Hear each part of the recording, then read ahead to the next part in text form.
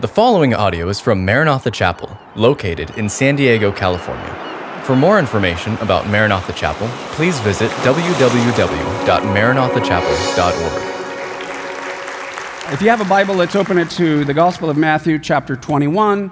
We're going to be looking at verses 23 through 32. And so what happens here is that those who are in charge and control and in power and religious authorities come to Jesus, hey, by what authority do you do all of these things? And Jesus responds to them.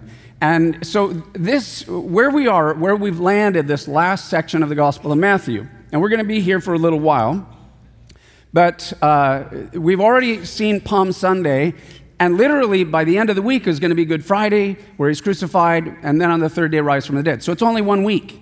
Matthew, the first writer of the Gospel of Matthew, spends a lot of time giving us where Jesus was, what he taught, what he said, what he did in that final week of his earthly life and ministry. And this is one of those just very important, powerful messages. So I want us all to bow our heads and let's pray, because I want you to really be listening and tuned in to what the Lord may want to say to you this week. Father, we come before you. We thank you for your word. And we pray that we might have ears to hear what the Spirit of the Lord would say to our hearts today. Open our spiritual eyes. Open the eyes of our understanding so that we see it, we understand it, and then that we will, by faith, kind of grab hold of it and put it into our hearts, bury it in our minds, and appropriate it so that it becomes living. The seed takes root and begins to break forth the soil of our lives and bears the fruit of the Spirit, love and joy and peace and patience and kindness and gentleness and all the fruit of the Spirit.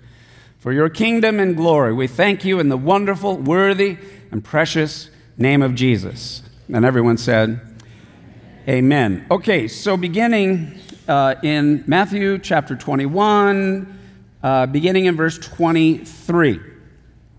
It says, now when he came into the temple. So Jesus, this whole last week, he's probably staying on the Mount of Olives, and then he would walk down the Kidron Valley and back up to Mount Moriah, where the Temple Mount was. So he came into the temple. So that's where he would come every morning, there to teach, to disciple, to prepare. And the chief priests and the elders of the people confronted him as he was teaching.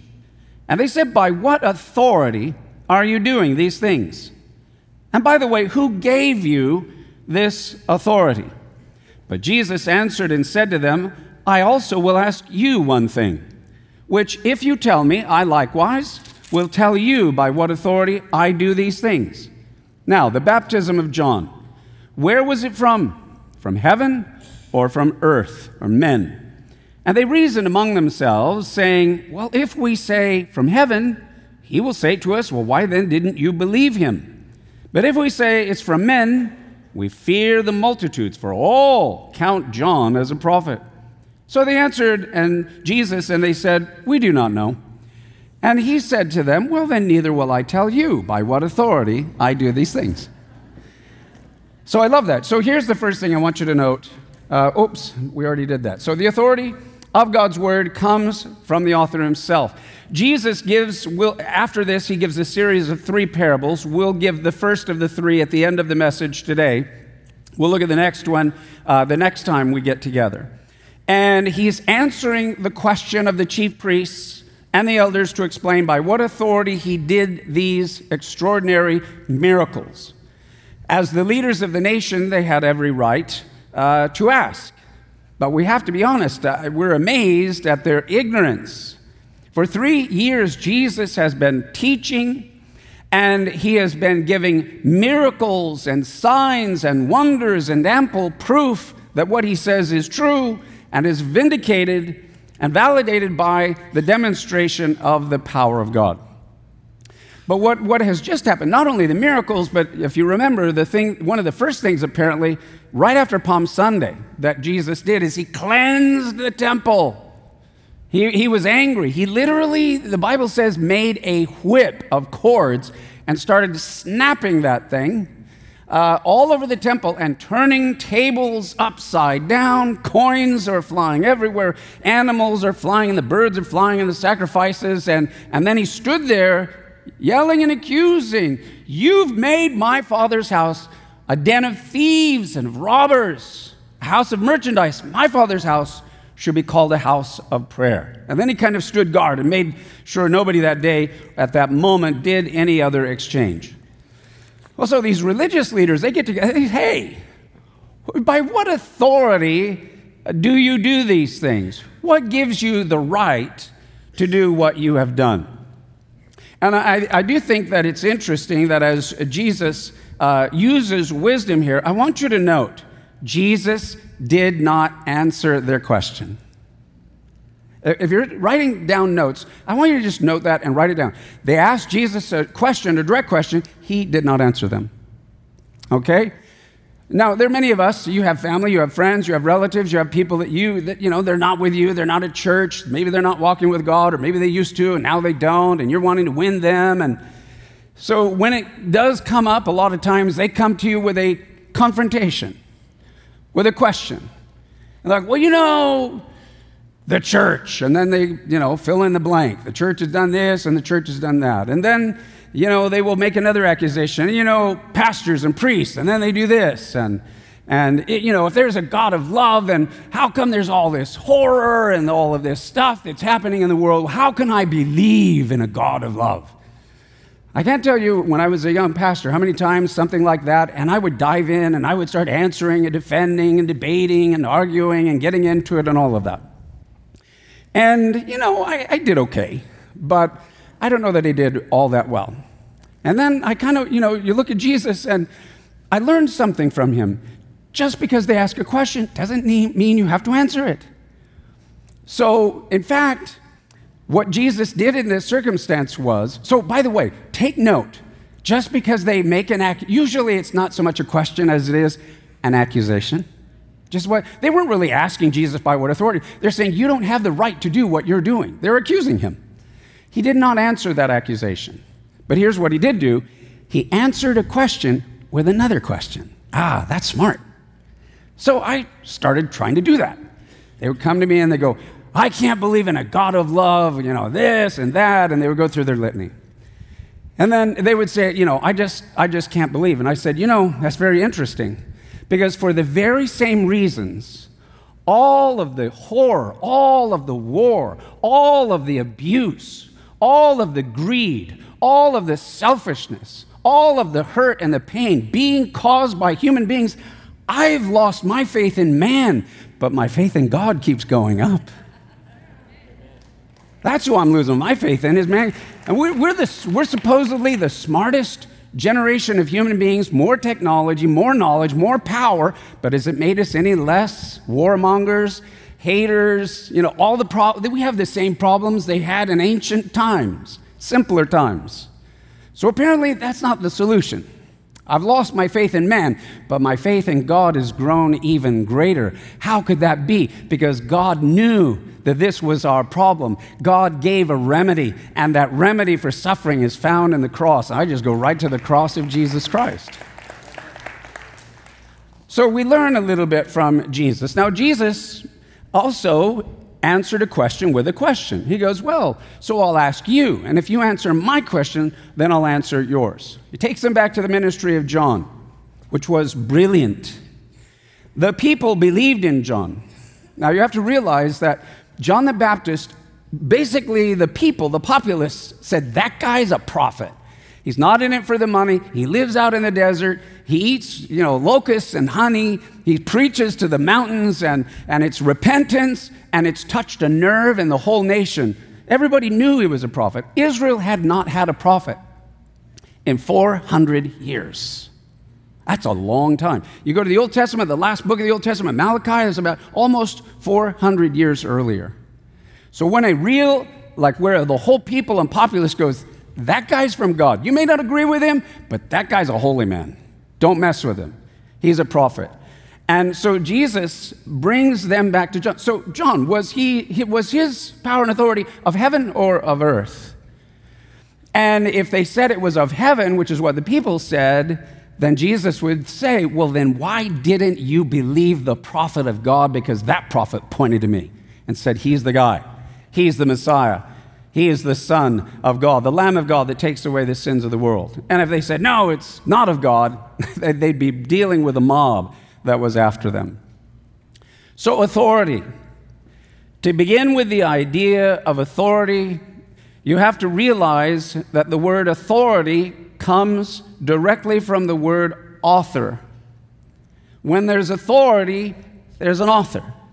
Now, I've written a few books, and, so people might have a question about that. And if they have a question, well, what does this mean here in Ray's book, whatever, then go to the author and ask, because I know what I was thinking when I wrote it. I'm the author of it. This was on my mind. Here's what I was trying to say. Maybe I didn't say it the best way, but I'm the author.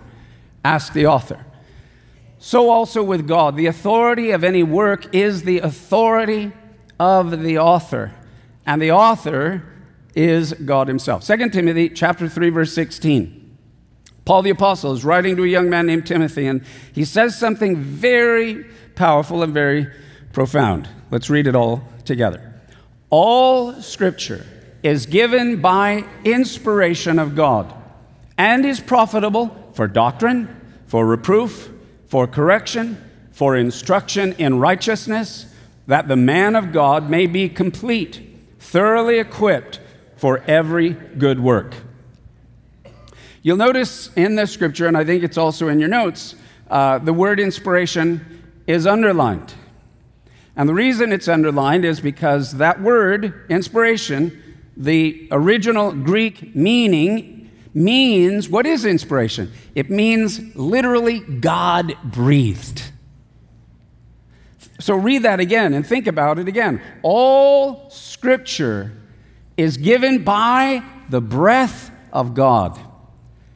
And by the way, in both Hebrew and Greek, so Hebrew, the Old Testament basically, and Greek in the New, the words in Hebrew and Greek for spirit and breath are synonymous. So God-breathed means God's Spirit. The authority behind all of Scripture is the authority of the Holy Spirit. The Holy Spirit wrote the Word of God. He is the author of the Bible. And then note what he says. All Scripture, not some Scripture. There are some that will say, okay, look, yeah, I believe there's parts of the Bible basically that I agree with, and that's authoritative, but there's other parts, it's old-fashioned, it's out of date, it doesn't make it for modern times, certain parts I don't accept. But that's not what the declaration here is. All Scripture. That means literally from the very first verse of Genesis chapter 1, verse 1, in the beginning, God created the heavens and the earth. And God said, let there be light, and there was light. All the way to the very last verse of the book of Revelation, all Scripture is God-breathed, inspired, written by the Holy Spirit. That means the book of Ezra, the whole book of Ezra is the inspired Word of God. The book of Nehemiah. Recently on Wednesday nights, Pastor Sean has been teaching, or was just finished up teaching the book of Esther. What a powerful story. What a great study that was, that Sean gave. And what's unique about the book of Esther, one of the unique things, the name God isn't mentioned one time. But man, the story has God written all over it. It's powerful, and it's God-breathed. There's a little tiny book called Joel, written by the prophet Joel, that has a lot to say about the last days, that God would pour his Spirit out on all flesh. And those 3 short chapters are all divinely inspired, God-breathed. The book of Zechariah. All of the Scriptures are inspired by God. Now, as for interpretation, there is only one authorized interpreter. And that is the author who wrote it in the first place. God is really the only authorized interpreter of the Bible. As I've said before, the best commentary on the Bible is the Bible. It comments on itself. You can compare one part to another part, and it will explain it and give a new layer and new meaning and new understanding. God interprets his own word. He tells us plainly what he said and what he meant. Now, there's another verse in the New Testament. This is the Apostle Peter, one of the kind of inner circle, even among Jesus' disciples of Peter, James, and John. And he wrote this in his second letter, recorded in the New Testament, inspired by God. God breathed. Let's read it out loud. Knowing this first, that no prophecy of Scripture is of any private interpretation. For prophecy never came by the will of man, but holy men of God spoke as they were moved by the Holy Spirit. So that kind of is explaining, under divine inspiration, how Scripture came about, and that you don't get to interpret, how you want it, because prophecy never comes by the will of man. Holy men of God spoke as they were moved by the Holy Spirit. Now, what's interesting, though, is that those who wrote the Bible were all weak. They were all flawed. They all were sinners, saved by God's amazing grace. And even one of the most famous of them, who wrote quite a bit of the Bible, is a man named David. Now, what's interesting about David, the ancient king of Israel, is that even outside of church and Sunday school, in the big, broad world, anywhere in the world, any continent, they have an understanding of that guy for a lot of interesting reasons. They know who King David was, and they know the general arc of his story, and he was quite famous. And part of his famousness is some of the big mistakes that he made. David was a big sinner, but he was also a big repenter.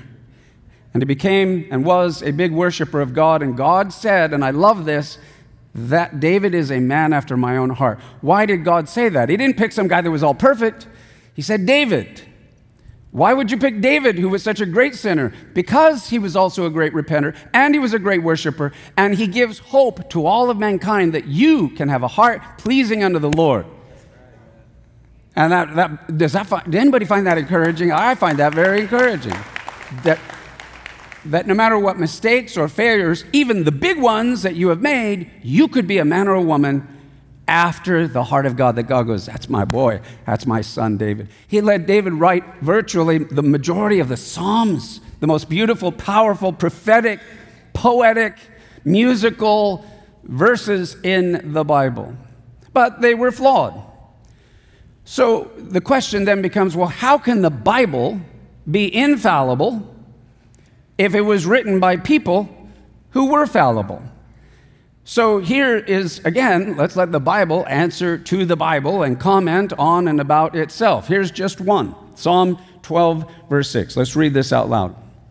The words of the Lord are pure words, like silver tried in a furnace of earth, purified 7 times. Now, I've mentioned this over the years, but probably there are a number here that don't know.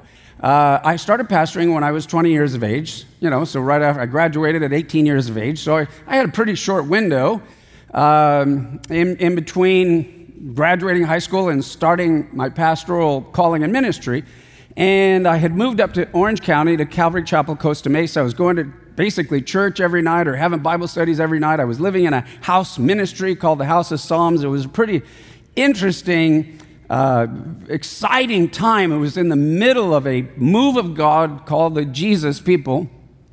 And anyway, I lived in this house with about 40 others, guys and girls of all different backgrounds, and kind of a halfway house and fascinating stories. It was kind of a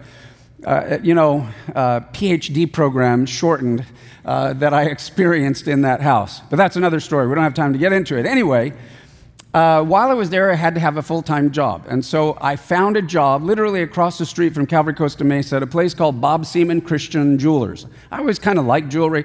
So I went in there and I was like, the lowest guy on the totem pole, which means you're the polisher and you get the wax molds and then you get them ready for the casting and so forth. But I had an older guy he was kind of at the top tier, and he was, his name was Mike, and he would come and go, "Hey, Ray, come on, you got to see, you want to see this, man." So he would bring me over, and that's when they would take the little blocks of silver or gold, and they would put it into the iron pot, and then they would heat the thing up, and he would stand back, poof, and it would just heat up, and he got this big smile on his face. Wait till you see it. And then I said, "What?" And he goes, "Man, you've never seen anything more beautiful in your life than silver or gold that has been heated so hot it melts. Molten gold is like divine. It's heavenly. Molten silver is incredible." And so we would look and we would watch that, and then you heat it again, and up to the surface would come these weird colors, green, purples, yellows, different stuff, and then kind of this stuff would form, and what's that? Oh, that's the slag. That's all the impurities. It's zinc and copper and other metals that are mixed in with it. Because the gold and silver are heavier, they're down at the bottom. And all of the lighter stuff comes to the surface, and we skim it off. Until finally, you can just see your reflection in the molten silver or gold. Now it's ready to be poured into making jewelry and rings and earrings and all of that. Well, it's interesting that here in Psalm 12, he's talking about what we do today in modern times for jewelry is what they did thousands of years ago. And notice, the words of the Lord are pure words, like silver tried in a furnace of earth. They would use even clay pots. They would heat it up. They would melt it. And they would do it again and again to purify it, to get all of the contaminants out of it, purified 7 times. So a furnace of earth, a clay vessel, if you will, filled with the fire of God, cleansed and purified, so the pure word comes out. So what the word is saying is God can use earthen vessels and God can use clay pots, and he can put his pure gold into it, heat it up and fire it, and out comes the pure word of God. Does that make sense? So that's what he's saying. And it's very powerful and it's very beautiful. And by the way, it's very hopeful. Wow. We can have the purity of the Word of God in us and through us and live in us and grow and bear fruit through us. Hallelujah. Okay, so note this. Jesus defeated the devil by quoting Scripture. At the end of Matthew chapter 3, Jesus is getting baptized by his cousin John the Baptist. And John, as he baptizes him, Jesus comes up out of the water, and the Holy Spirit, the eyes of John are open. The Holy Spirit descends in the form of a dove. And John witnesses it. And then a voice speaks from heaven and shakes heaven and earth, as if God cannot hold back anymore this divine secret plan of redemption he had for humanity. And there he comes. The incarnation has now grown and is now time to come. He's of age. And God says, "This is my beloved Son, in whom I am well pleased." So now the Spirit comes upon him. He gets baptized. Now Jesus is ready to minister. This is the 3-year ministry that will literally turn the world upside down and bring heaven to the earth. But before Jesus performs one miracle, one deliverance, one resurrection, one healing, immediately after his baptism, immediately after the Spirit comes upon him, he is led into the wilderness to be tempted by the devil.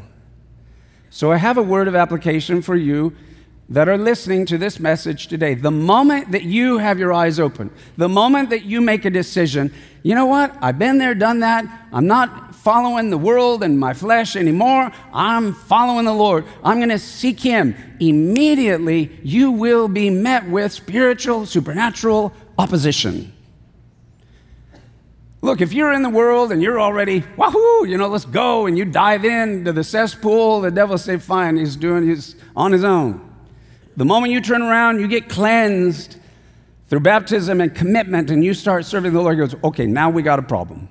I'm going after that guy, starting with the Messiah himself. So he will come against you. Now, do not be discouraged when that happens. The moment you make a decision to say, I'm getting serious with God, I'm tired of all this other nonsense, I want to experience the presence and the power of God, anticipate there will be fiery trials that will immediately come. But this is not a sign that you're doing the wrong thing. It's actually evidence you're going in the right direction.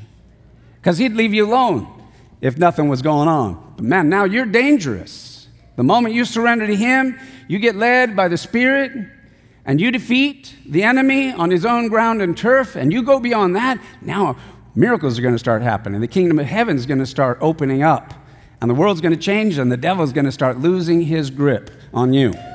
Amen? But I want you to notice, what do we do when the devil comes? And by the way, he never gives up.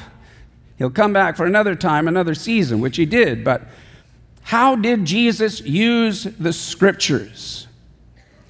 Here we find in Matthew chapter 4, verses 3 and 4. Let's read this out loud together. Now, when the tempter came to him, he said, "If you are the Son of God, command that these stones become bread." But he answered and said, "It is written, man shall not live by bread alone, but by every word that proceeds from the mouth of God."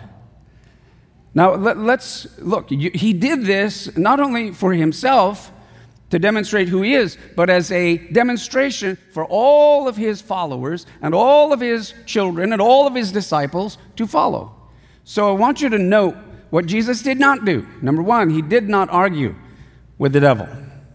Don't get into an argument and a back and forth or try to change the devil's mind or convince him why you're right or even why he's wrong. Do not argue with the devil at all. That's what got Eve in trouble and then Adam in trouble all the way back in the garden. We got into an argument and a debate with the devil. Don't argue with the devil. Don't debate with the devil. Notice, and there were 3 temptations. We just read the first one. Each time Jesus was tempted, here's how he responded. It is written.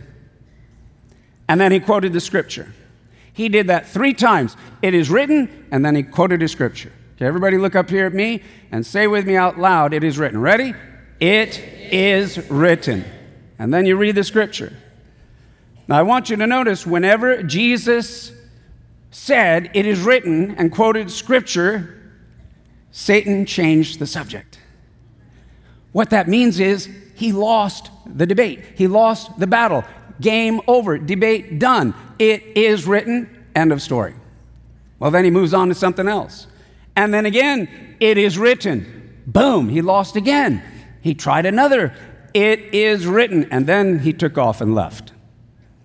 Why? Because he knew he had no answer to the scriptures because it has the power and the authority of the kingdom of heaven and the word of God.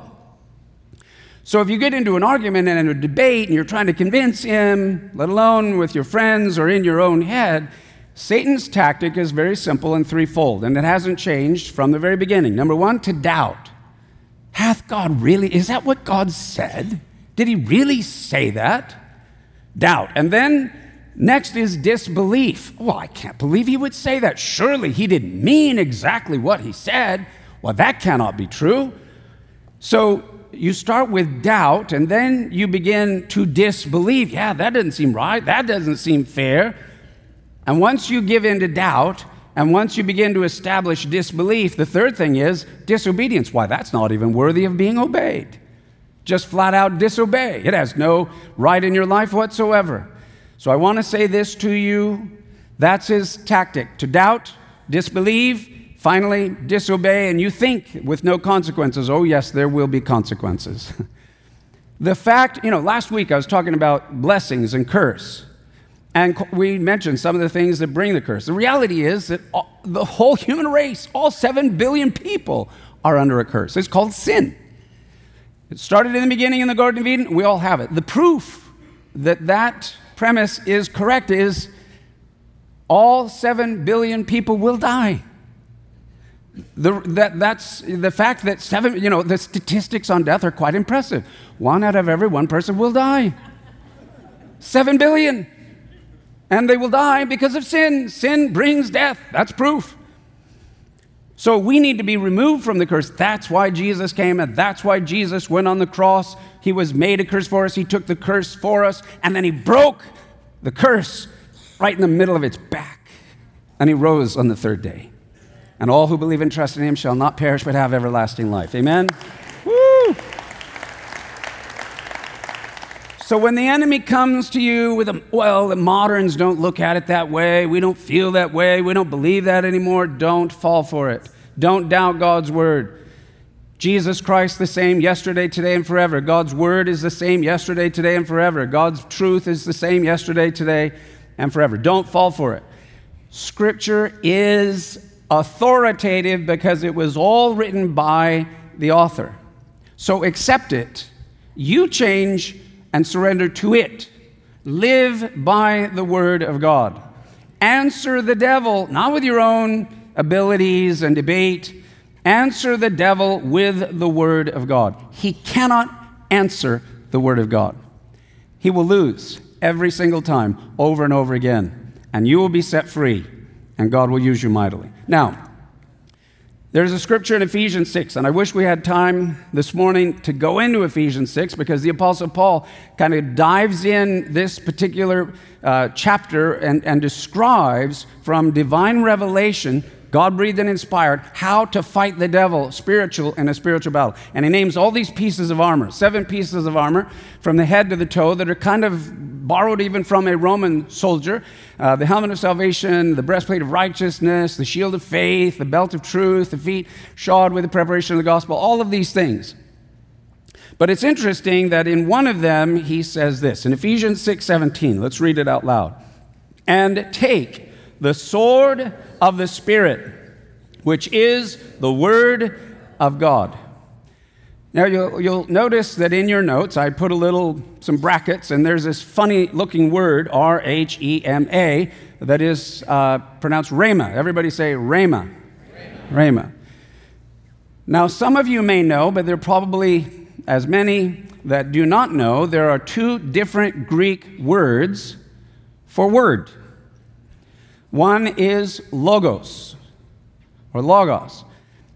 John chapter 1, in the beginning was the Word, and the Word was with God, and the Word was God. In verse 14, and the Word became flesh and dwelt among us. When John in John chapter 1 is talking about the Word that became flesh, obviously it's Jesus, it's the Greek word logos. Logos is the total, eternal counsel of God. But rhema is different. Rhema is the second word that is used and translated as word. Rhema is the spoken word of God. And that is the word that the Apostle Paul said, you're in a battle toe-to-toe with Satan himself, use rhema. Use the spoken word of God. In other words, you've got to take the word on your own lips, and you've got to declare his word into the battle and into the situation. Taking the sword of the Spirit, which is the rhema, or the spoken word of God. When you are dealing with the devil, you have to meet him by speaking the word. So what I mean is, it's not good enough that I have a Bible, and I believe in the Bible, and I've read the Bible, and I have my Bible on my shelf. Or you say, I even have my Bible on my nightstand right next to my bed. Oh, that's great.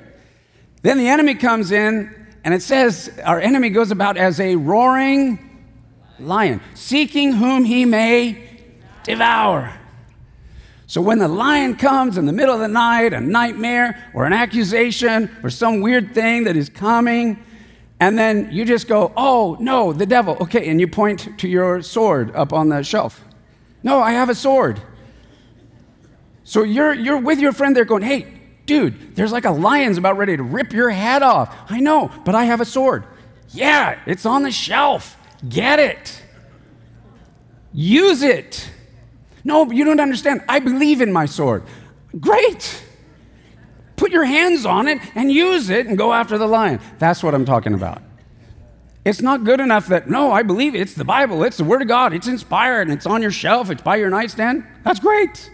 But when the enemy comes, you got to take that sword in your hand and, as it were, put it in your mouth. And in other words, sword. It's a word with the Spirit behind it. And you're going to use that sword to pierce the enemy right through. Amen? When he comes against you, so that's why you read the Bible, so you know the Bible, because under a sneak attack, you're able to go, it is written. Boom. Done. He may go on to the next one, then you go, it is written again. And he may come a third time, it is written.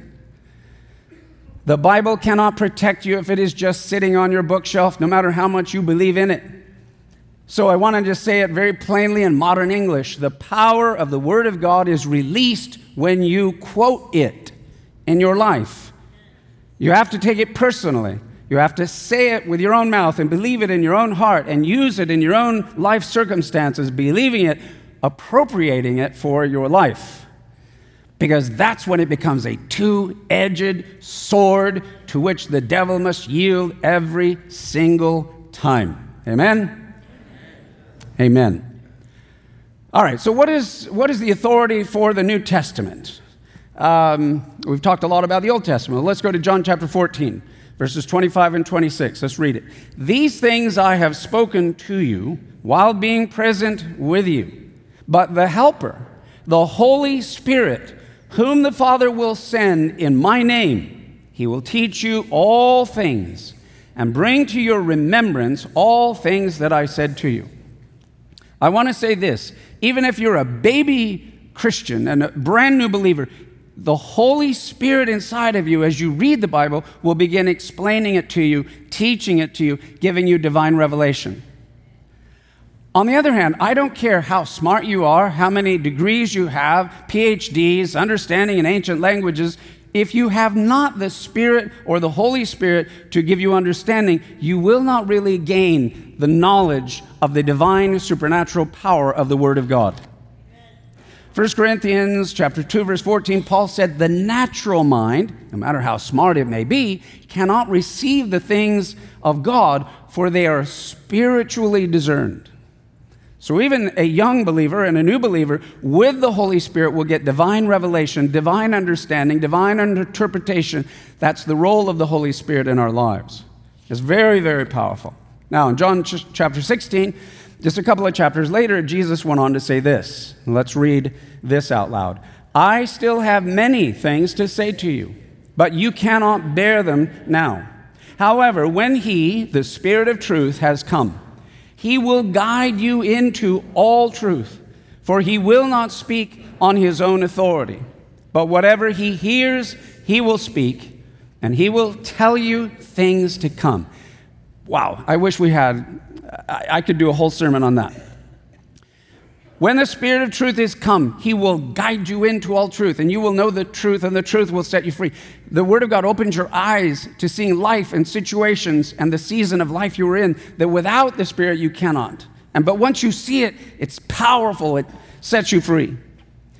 And also, He will tell you things to come. When you have the Holy Spirit knows the future because the Holy Spirit is God. So He kind of gives you an inner sense of what's coming. It's a powerful advantage to have in a fallen and broken world. And the very next verse, He goes on to say this, and let's read it. He will glorify me, for He will take of what is mine and declare it to you. Wow, here is another very important mark of the Holy Spirit. The Spirit of God, the Holy Spirit, will always glorify Jesus. If ever there is a spirit or a manifestation of a spirit, and it does not honor and glorify Jesus Christ, it is not of God. Whether it's real or not, or supernatural or not, if it doesn't honor and glorify the Spirit of Jesus Christ, it is not of God, and it is to be rejected. He will glorify me, for He will take of what is mine and declare it to you. All right, well, let's close with the last. This is the first of the three parables Jesus now goes into. And I want to note that it is important not only to hear the word, but to obey the word of God. We talked about that last week. You know, the difference between being blessed and cursed is blessing comes when you hear the voice of the Lord and then you obey what God says. So here's the first parable that Jesus told in that situation. But what do you think? A man had 2 sons, and he came to the first, and he said, "Son, go work today in my vineyard." And that son answered and said to him, "I will not." But afterwards, he regretted it. And so he did. He went, and he did serve in his father's fields. Then he came to his second son, and he said likewise. And he answered and said, "Yes, sir, I go, sir. On my way, sir. No problem, sir." But then he did not go. Which of the 2 did the will of the Father? He's speaking to the religious leaders. And they said to him, "The first one." Jesus said to them, "Assuredly, I say to you, tax collectors, harlots, will enter the kingdom of God before you. For John came to you in the way of righteousness, and you did not believe him. But tax collectors and harlots believed him. And when you saw it, you did not afterward relent or repent and believe in him." In other words, it was the publicans, the sinners, the tax collectors, which means the sellouts, economically, the harlots, the immorality. They're the ones who said no to the kingdom of God. We don't care that we're Jews or special people or called or whatever. We want to live our own lives. We're going to do what we want with our flesh, with our happiness, our pursuits for money and pleasure. But they're the ones who went on living in sin and turned their backs on God. But later on in life, they were the ones who had an awakening, and they said, "What am I doing? This is lousy. This isn't what I thought my life would be.